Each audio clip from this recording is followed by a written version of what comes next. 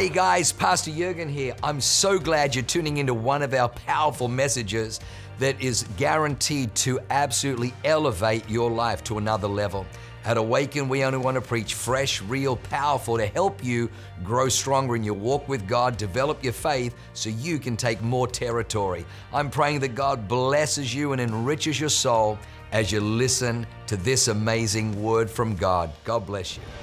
But speaking of football, a few months ago, I was watching Colorado Buffaloes, which is where Pastor Andre and Shauna's sons go. And so now I'm a fan.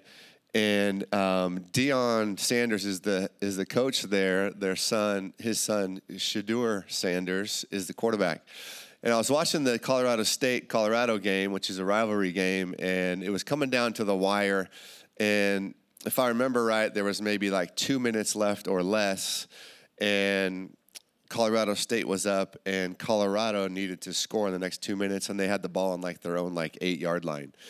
And I remember watching the game going, okay, this is how legends are made. So let's see if Shadur's got legendary status in him. And I kind of knew that he did, but they ended up coming back and tying the game and then winning in overtime.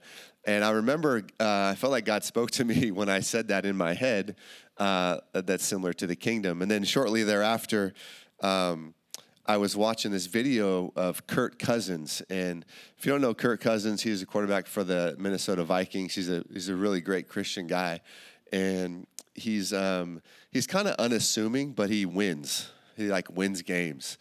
And so I was watching this video about him, and they recently had the biggest comeback in the history of the NFL. And if you're a quarterback in football, you become a legend by winning championships and comebacks.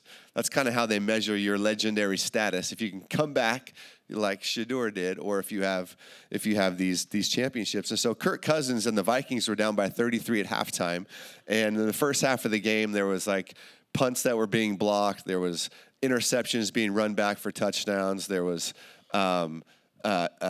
just 2 fourth downs that got stopped. All the worst things that could happen to you as an offense and as a team happened in the first half. So they go down 33-0. But I love Kirk Cousins as I'm watching this video. He's talking about the atmosphere of the locker room during that halftime, and he said that they still had faith for some reason. And I don't know if it's because he's a Christian or whatever, but he's like, all we got to do is score 5 touchdowns, in the second half. 33-0, but they're like, yeah, all we got to do is score 5 touchdowns to win this game. And funny enough, it happened. So they come back from 33-0 and come back and win the game, 39-36 in overtime. That's the biggest comeback in NFL history. And Jay Gruden texted him, and he said, hey, congratulations. This doesn't just happen to normal people. You can't be average and have this happen to me. You have to be uncommon to do something like that. And so Kirk Cousins was talking about this, and then I started to research in this video, he starts to talk about Frank Reich.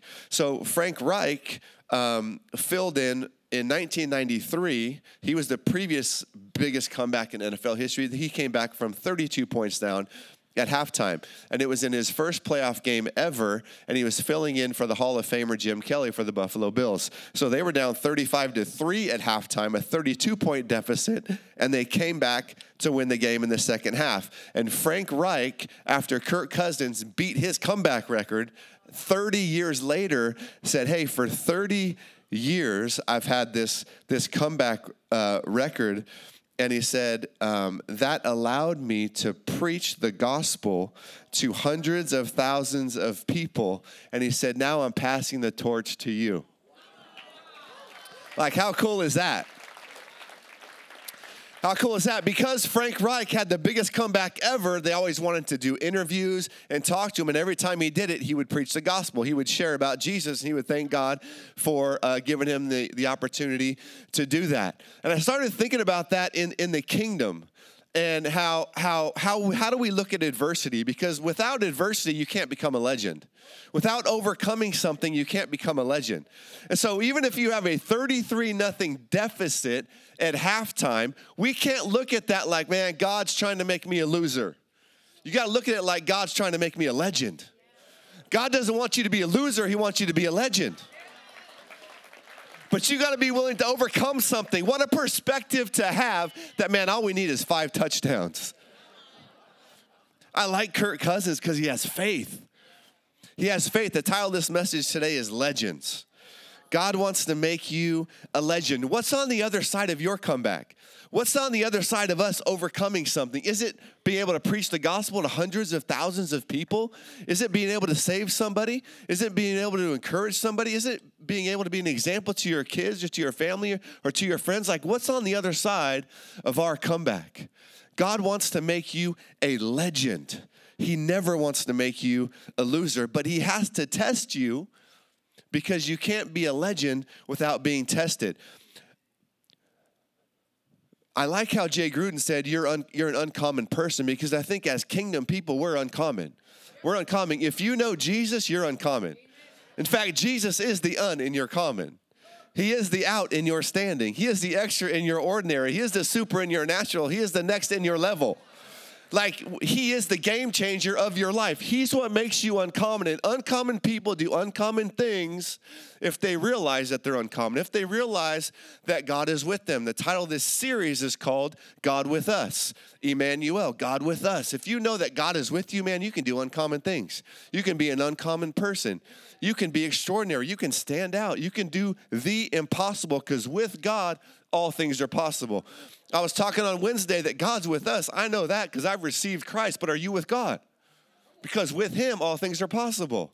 If you do this, you're going to be with God. And if you're with God, anything is possible. Even overcoming a 33-0 deficit at halftime, it's possible. But it's only possible by faith. Hebrews 11:6 says, but without faith, it is impossible to please him. For he who comes to God must believe. So if you want to come to God, you got to believe. You got to have faith. If you want to be with God, you got to have faith. That he is and that he is a rewarder of those who diligently seek him. One of the things I try to think about when I'm facing adversity, when I'm on the comeback, is that it's an opportunity for me to please God. It's an opportunity for me to exercise my faith. It's an opportunity for me to grow and see God do something magnificent, because you don't need faith if you already have the money in the bank. You don't need faith if you're already healed. You need faith to get to those places. And that's that season, that's that gap where you can please God by exercising your faith. And if he can trust you, if he sees that you have faith in adversity in this season, he's going to be able to trust you in the next season. He always is trying to grow you. He's always trying to stretch you, but are we willing to believe him with faith? He's with us, but are we with him? So I want to talk to you today about a few legends in the Bible and what they had to overcome to become legends of Christendom and legends in the Bible. The first one, and I'm going to go straight to the faith chapter in Hebrews 11. It's a great chapter if you ever want to read the Bible and get pumped up on what people had to overcome. Read Hebrews 11, the faith chapter. The first man is Abraham. And in Hebrews 11:8 it says, by faith Abraham obeyed when he was called to go out to the place which he would receive as an inheritance. And he went out not knowing where he was going. See, Abraham was destined to be the father of faith. In the Bible, we know Abraham as being the father of faith. But right now, in this time, he was in the comfort zone. He was at his father's house. He was getting taken care of. He didn't have to pay rent, probably. He was just chilling in his father's house. But God said, you know what? If you're going to be the father of faith, I got a destiny for you. I need you to start exercising your faith. I want to see if I can trust you. So I want you to get out of your father's house and go to a place which I will show you. You don't know where you're going to go, but as you go, I will continue to show you. The comfort zone is contrary to the faith zone. The comfort zone is where dreams come to die. So if you want to fulfill your dreams, you got to get out of the comfort zone.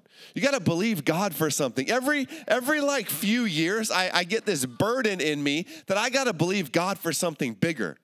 I need to stretch myself. I want to see God do something. I want to have a testimony. I want to see a miracle. And so the only way to do that is to step out by faith, is to hear from God and go do what he says. I like Abraham because he got out of his father's house. He had no idea where he was going to go, but he had faith that God was going to show him. That was the prerequisite for him being called a legend, a father of faith for all of us. In Genesis 12, 1-4, this is when God comes and talks to him about it. He says, now the Lord said this to Abram, get out of your country, from your family, and from your father's house to a land which I will show you. And I will make you a great nation. I will bless you and make your name great, and you shall be a blessing. I will bless those who bless you, and I will curse him who curses you. And in you, all of the families of the earth shall be blessed. Now, this is a pretty big calling for Abraham, but I like one of the things that stands out to me in that scripture is God comes to him and he says, I will make you a great nation. I will bless you, and I will make your name great. And I like how Abraham doesn't confront God and say, I'm not worthy. You don't know what I've done in the past. Abraham just steps out and says, yeah, I want that to happen. I'm going to go out and do it. I think a lot of us undervalue ourselves or think we're unworthy for God to make us great, for God to make us legends. But Abraham didn't argue. He saw the deficit, 33-0. He saw the deficit, but he's like, all we need is 5 touchdowns. God, just show me where to go, and I'm going to go. And so he goes and he gets out of his house, out of his country, and he begins to go and lets God show him where he's going to go. You guys know the story, a lot of you, of kind of like our house journey, and some of you are probably sick of me talking about it, but about 18 months ago, God told us to sell our house. Now, we were in a house that we loved. It was the redemption house. We had lost everything in 2008 to 10, and now it had taken us like 8 years, and we finally got a house, and it was an extraordinary place. We loved it. It was like 18 months earlier. I just got it how I wanted it. I had the barbecue that I had saved up for. I had the fire pit that I had saved up for. We had a killer pool. I still have a soul tie probably to my pool and my fire pit. I need to get deliverance, Pastor Shelley. First step to being free is to admit you have a problem. So I have a problem. Even today, I still have the problem. But we loved this place. It was the redemption place. Like, it meant something to me. It was like a promise of God for us. It was prophesied about. We got it, and now God's saying, I want you to sell it. He said, I want you to sell it because by you selling it, it's going to unlock the other campus for the central region, which is now Bejo. So we've talked about the story, but it was God's trying to take me to the next level. It was God saying, get out of your house.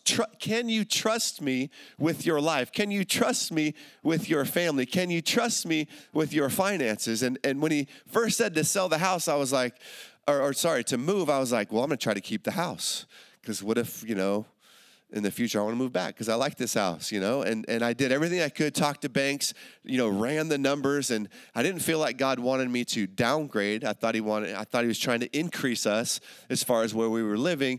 And so I realized we have to actually sell the house. And then I was like, well, we can sell the house. And because, the market's pretty hot, as a seller, I can put a contingency in there that says, sell is contingent on seller finding another house first.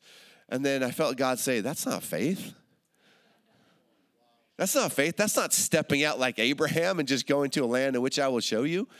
And so we said, forget it, babe. We're just selling it. I don't know where we're going to go. We had a 60-day rent back. I thought maybe we'd find another house in the 60 days, but we didn't. But what we did find is we found a friend who called us and said, hey, you can live in our Cardiff house because we're moving, and you can live there for a couple of months for free, in a house overlooking the ocean that usually Airbnbs for $20,000 to $30,000 a month, but you can live there for free for 2 months while you're looking. So I'm like, oh, this is God. was like God showed up again. And I think literally, supernaturally, I think God allowed us to assimilate into these new places that we were living like very, very quickly. And that's another reason how I knew God was in it, because he will give you peace that is beyond understanding. And so we move into this house. Immediately we felt at home. I mean, it wasn't hard because you're overlooking, the ocean, and, it's not like we were struggling for Jesus or anything, but we were still didn't know where we were going to live. And then we didn't find the house in 60 days. So then we didn't know where we were going to go. So we got another call, and they said, and these people said, "Oh, you can live in our Coronado house that we're about to rip down, but we've stopped renting it because we're just waiting for the permits." And so we moved in there, right across the street from the golf course in Coronado, overlooking the Coronado Bridge. I mean, we were struggling for the Lord. But it was still hard. Like, we were putting in offers and not getting them accepted, and we didn't find anything we liked, and I was addicted to Redfin, and it's probably unhealthily looking like 3 or 4 times a day at the same houses, and we didn't know where we were going to go until and funny enough, and then we get another, I call Colby Gardner, who's a property manager, and I said, do you have any houses? Like, we only have a couple more weeks here. And she's like, "Oh, well, actually, Pastor Jurgen and Leanne's first house that they ever bought in San Diego, the renters just moved out. You could probably move in there." And I said, "Well, can we do month to month? Because I don't know when I'm going to find a house." She said, "Yes, you can." And so we move into their place month to month. We could stay there as long as we want, as long as we're paying rent. And but we could get out in a month if we find a house. It was like the perfect scenario. It was a nice place in Carmel Valley, close to the kids' school, which was another reason we were moving, to get closer to their school. They go to Maranatha in like Forest Ranch area. And so we move into there, and we're still looking. And at this point, it's coming up on a year. And I'm thinking, man, did I miss God? You have those moments. I'm sure Abraham was walking in the wilderness going, "Did I miss you, God? Like, where am I going?" And God saying, "Nope, just keep going, just keep going." And I've found whenever I start to doubt where I'm going, I have to look back and remember, what did God say?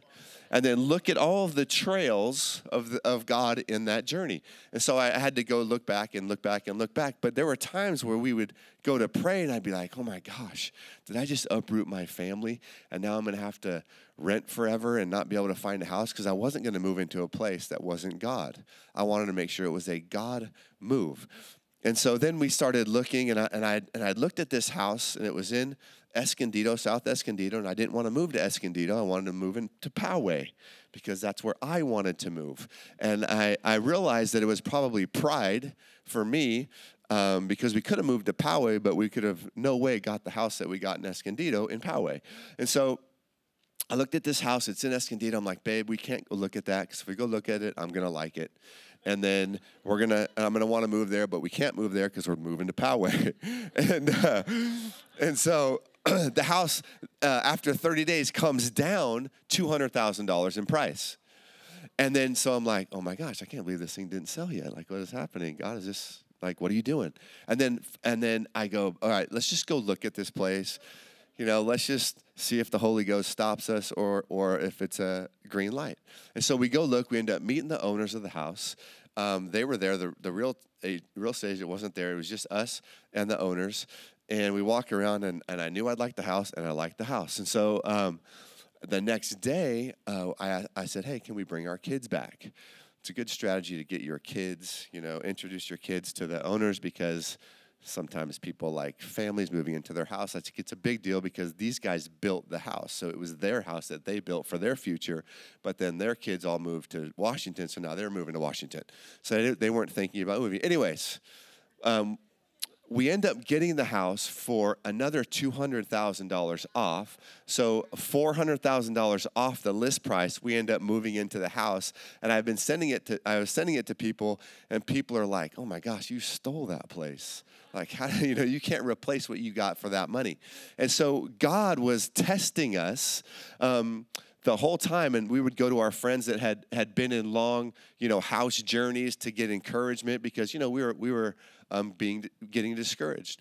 But because we were able to continue in faith with God, he has taken our faith level to the next level. Like now I have a testimony about God's faithfulness, and now I'm more secure when I hear his voice because I took a huge step of faith out, and now he confirmed his word. So I want to ask you this question this morning, and even as we're moving into 2024, I want to ask you this question.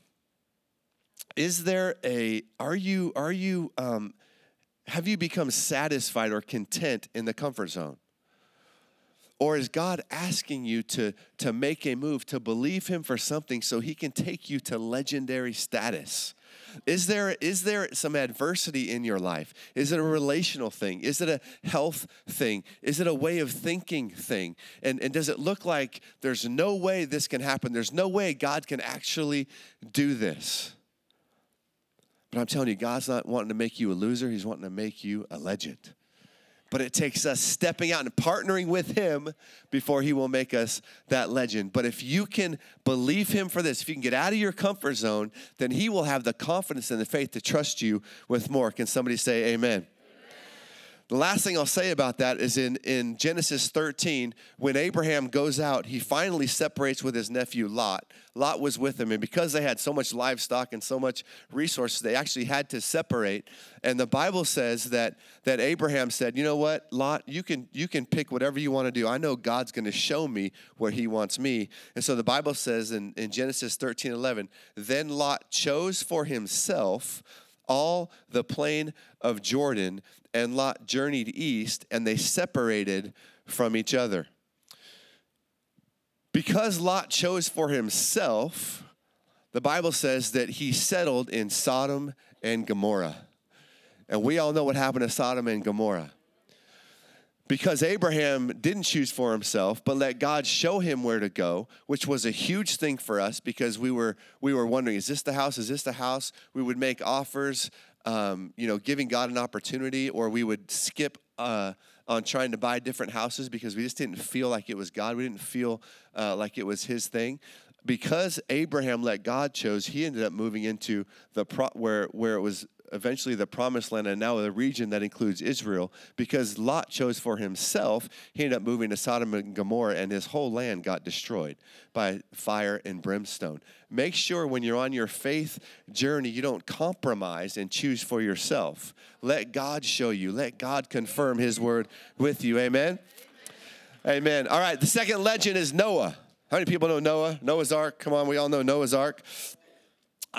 Hebrews 11:7, by faith, Noah being divinely warned of things not yet seen. That is my prayer, Pastor Kwacha. I want to be divinely warned of things that other people can't see. I want to live a prophetic life. I want to be with God so much, he's like, nope, don't go there, it's about to happen. Go there because this is about to happen. Divinely warned of things not yet seen, moved with godly fear, not fear of man, but godly fear, prepared an ark for the saving of his household, by which he condemned the world and became heir of the righteousness which is according to faith. Genesis 6:17 is when God comes to him and says, behold, I myself, God, am bringing flood waters on the earth to destroy from under heaven all flesh, in which is the breath of life. Everything that is on the earth shall die. Imagine God coming to you with this. But I will establish my covenant with you, Noah, and you shall go into the ark, you, your sons, your wife, and your sons' wives with you.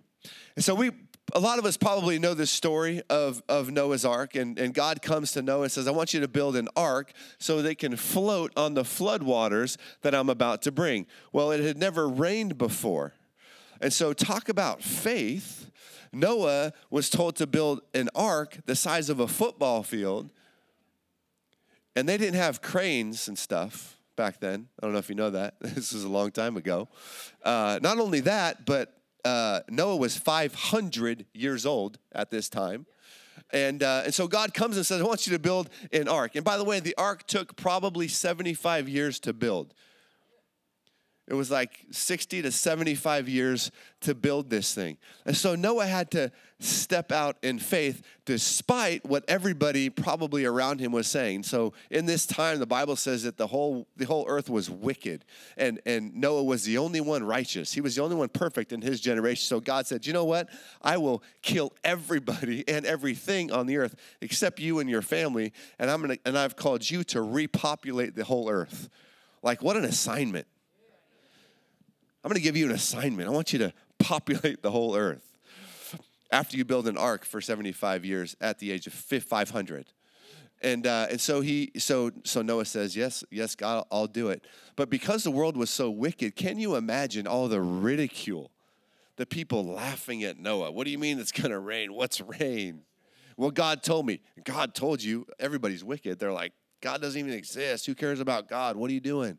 So I would think that over these 75 years, Noah would have been getting made fun of. He would have felt embarrassed. He would have been ridiculed by his neighbors, by his friends, by people walking by. Yet, he moved with godly fear, not human fear, and he fulfilled the mission that God showed him.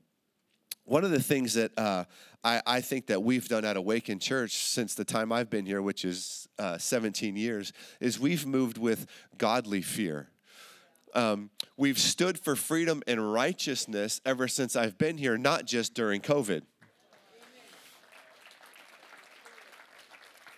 I remember in the 2016 election, we were standing up for what was right, and we were getting behind the candidate that was a patriot, not a Republican or a Democrat, the one that we felt would bring America back to where it should be. And so I remember doing a video on Facebook about why Christians should vote for Donald Trump, because everyone's like, he's not a Christian. I can't believe we're going to vote for him. We needed a leader, not a Christian. And so he was the one guy that I felt could get us to this place, and that, a lot of us felt the same. So I did this video, and it goes viral, and I'm getting death threats from people that I'm this evil Christian. How could a pastor say this and that? Even though I said, I'm taking off my pastor hat and I am just a citizen, and this is how I'm doing this video. People are like, I can't believe you would do that. I mean, it got kind of freaky. Even my parents were like, are you okay? Like, do you need security? And it was just because of this video. Like, it was wild. And then, as a church, we were standing up for freedom, and we always have. If it's hard to stand up to a global pandemic if you've never stood before. But because we stood before, we were able to stand up to that. And because we have a great leader who was divinely warned of that which is to come, we were able to stand up despite the ridicule, despite the condemnation, despite all of that. We were able to stand, and a lot of you were standing with us, of course. And so we stood up despite the ridicule. Most pastors weren't talking about things because they were moving in fear of man. So they feared losing people more than they feared losing God. I feared losing God more than I fear losing people. We have people leave all the time because I mentioned the T word, Trump. On Wednesday, I preached and I mentioned it because we just got back from Mar-a-Lago. People got up and left. And that's okay, because next year they would have left anyways. It's going to get crazy next year. I'm just telling you.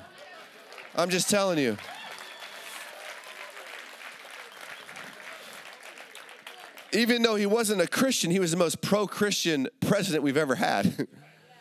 Just on a side note, but this isn't about that. This is about you moving in godly fear more than moving in the fear of man. I remember when I got hired at church for the first time in 2010, and before I worked for the church, I was in real estate, still have my license and stuff, but and before that I played baseball. So at UCLA, when I played baseball, those were like kind of like my friends, my buddies, my old school. They knew me as, John, the baseball guy. I was their leader. I was the captain of the team.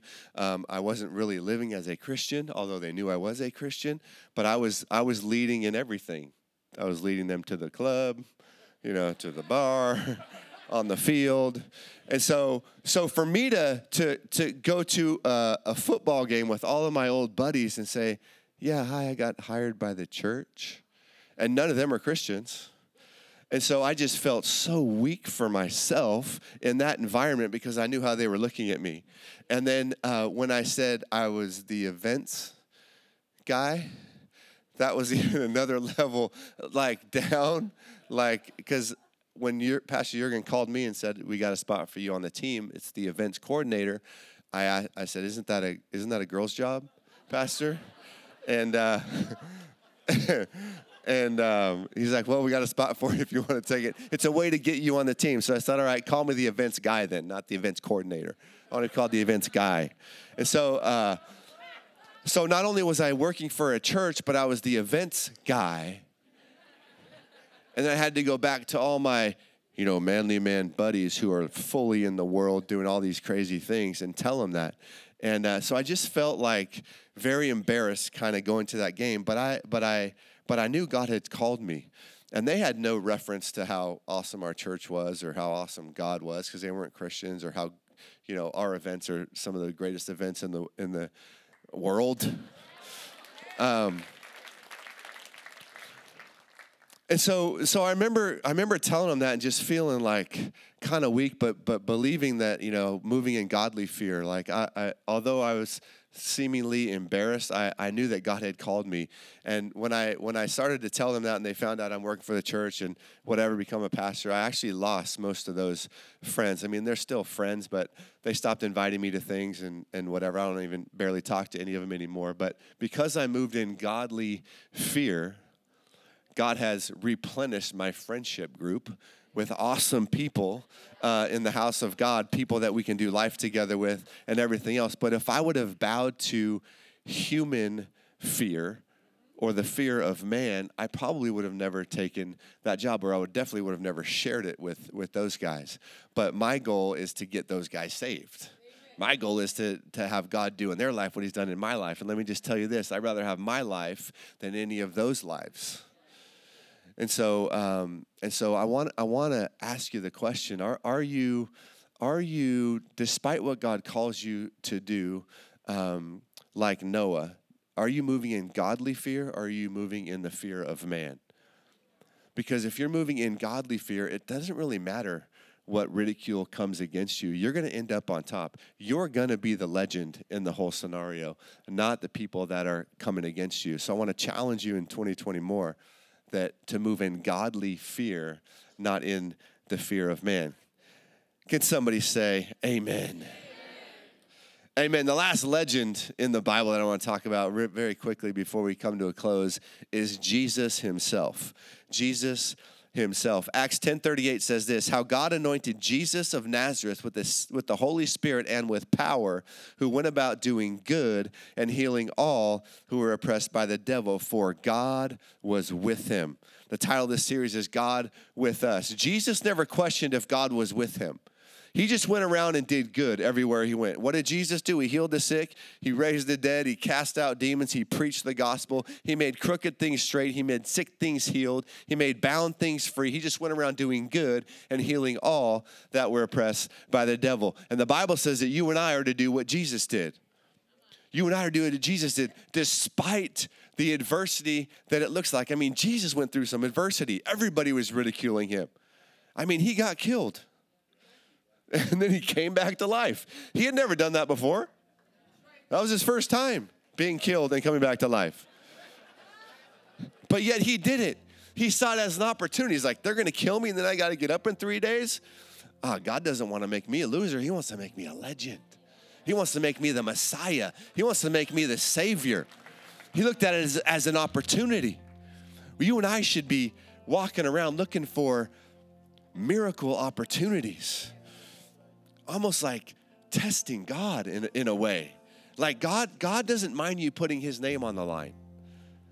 I remember a number of years ago, I don't know if I probably was a pastor at that time. I think so.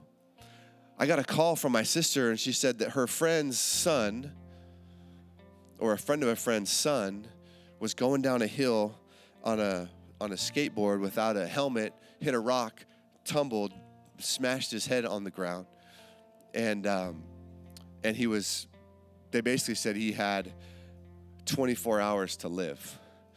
And so I'm like, yeah, I'll go pray for him. And so, because here's the thing. I don't need to ask God if I should pray for somebody that's sick. He already said to. I don't need to ask God to do things that are already in here. This is the will of God. Jesus is the will of God in action. Just do what he did, and you will be led by the Spirit, and you will do the will of God. So I go into this hospital, and this is probably 10 years ago. And I go into this hospital, and there's the mom, who I think was maybe the only Christian in the room. And I don't think she went to church, but she would say that she believed God. And then there's maybe like 10 other people in there. And it was like this crazy environment. And then there was this poor young guy, this teenage boy, who had just hit his head and they said was going to die in the next 24 hours. The doctors couldn't really do anything. He was hooked up to everything. He was in a coma.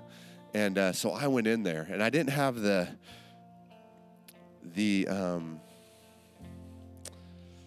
guts to kick everybody out of the room like Jesus did. When he went in to pray for people, he's like, hey, if you don't got faith, get out of here. I was kind of younger, and I'm like, haven't been in this many situations, so I'm like, I'm just going to go in. So I go in, and I just begin to pray like nobody was in the room for this kid to get up, to be healed. And it was this impossible situation. He's going to die in 24 hours. But I looked at it as an opportunity for God to trust me with power, for God to take my status up, not to glorify me, but to glorify him. He doesn't want to make you a legend so that you can glorify yourself. He wants to make you a legend because the more legendary you are, the more legendary he'll be. So I went in and I just prayed for this kid, believing God that maybe he'd show up. Maybe he'd show up. So the next day I get a call, and he did show up. He was no longer on his deathbed. Something had shifted. Something had changed. And he was still not doing great, but he wasn't going to die. And then they said, hey, can you come back and pray again because his left side is paralyzed? So I went in again. I'll never forget, I went in and they were doing something to his skull, and I went in and he like turned his head, and it was like half of his skull was removed. It was the weirdest thing.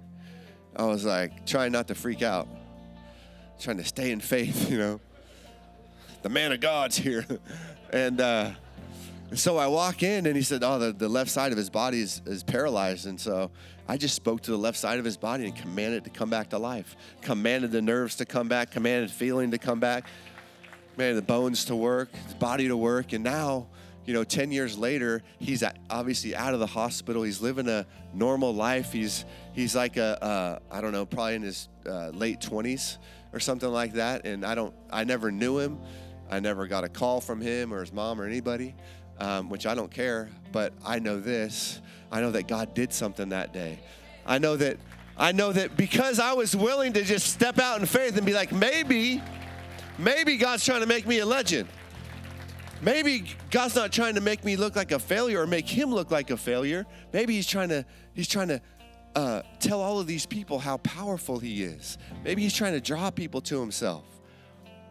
Our lives should be miraculous. We should have miraculous encounters with God. We should step out in faith, believing that God is with us. Peter and John go to the gate beautiful. They were on their way to pray. They hadn't even prayed yet, but they got filled with the Holy Ghost a chapter earlier in Acts 2. So they go to this place and they say, silver and gold we don't have, but we do have in the name of Jesus, rise up and walk. They weren't all prayed up and churched up and, worshiped up, but they knew God was with them. And the Bible says God will never leave you nor forsake you. No matter how you're feeling about yourself, God may want to use you to heal somebody else because he cares about them. So don't ever block God because you don't feel churched up, prayed up, worshiped up. Let God use you. Just walk around and do good and heal all that were oppressed by the devil because God is with you. Last scripture says this in Ephesians 2:10 that for we are his workmanship, created in Christ Jesus for good works, which God prepared beforehand that we should walk in them. So if we just walk with God, you're literally going to run into opportunities to do good things. because he's prepared them beforehand for you to do. Now, some of them might be scary because they might need God's influence or they might need God's power, but that's the fun part. That's the exciting part about Christianity, is that nothing's out of the realm of possibility, even a 33-0 deficit at halftime. Come on, God doesn't want to make you a loser. He wants to make you a legend. You are an uncommon person called to do uncommon things. We are an uncommon church called to do uncommon things together. This is an uncommon time in history, and it's going to take uncommon Christians that are willing to stand up in faith and be willing to face adversity. Amen? Amen. Why don't you close your eyes for a moment? I want to pray for some people. If you're here today and you've never given your life to Jesus, you've never invited him into your world, he is the one that will make you a legend. It's him. It's all about him.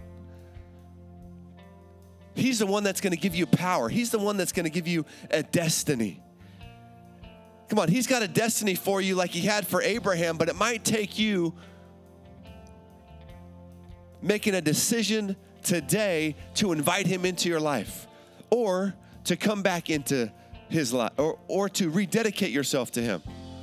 So if you're one of those two people, if you've never invited Jesus in your life, or maybe you have once, but you've kind of taken your life back, but today you want to rededicate yourself. With every eye closed, can you just lift your hand? I want to pray for you this morning. Is there anybody like that here this morning? God bless you. Thank you. God bless you, sir. Thank you in the middle. Thank you. Is there anybody else? God bless you in the center. God bless you in the center. Thank you, ma'am. God bless you over here to my right. Thank you. Thank you. Thank you. There's probably 5 or 6 people that lifted your hands. Amazing. Thank you over here to my right. Awesome. I'm so proud of you guys. It's a bold decision, but God loves bold people of faith. All right, with every eye closed and head bowed, I want to pray this prayer. And I want everybody in the building to just repeat after me, especially those of you that lifted your hand. We're literally going to invite Jesus, the legend maker, into our lives. So everybody in the building, especially those of you that lifted your hand, repeat after me. Say these words. Say, "Dear Heavenly Father, I thank you for sending Jesus to die on a cross for my sins. Lord Jesus, today, I invite you into my life. I repent from my sins, and I ask that you would help me live a life that glorifies you.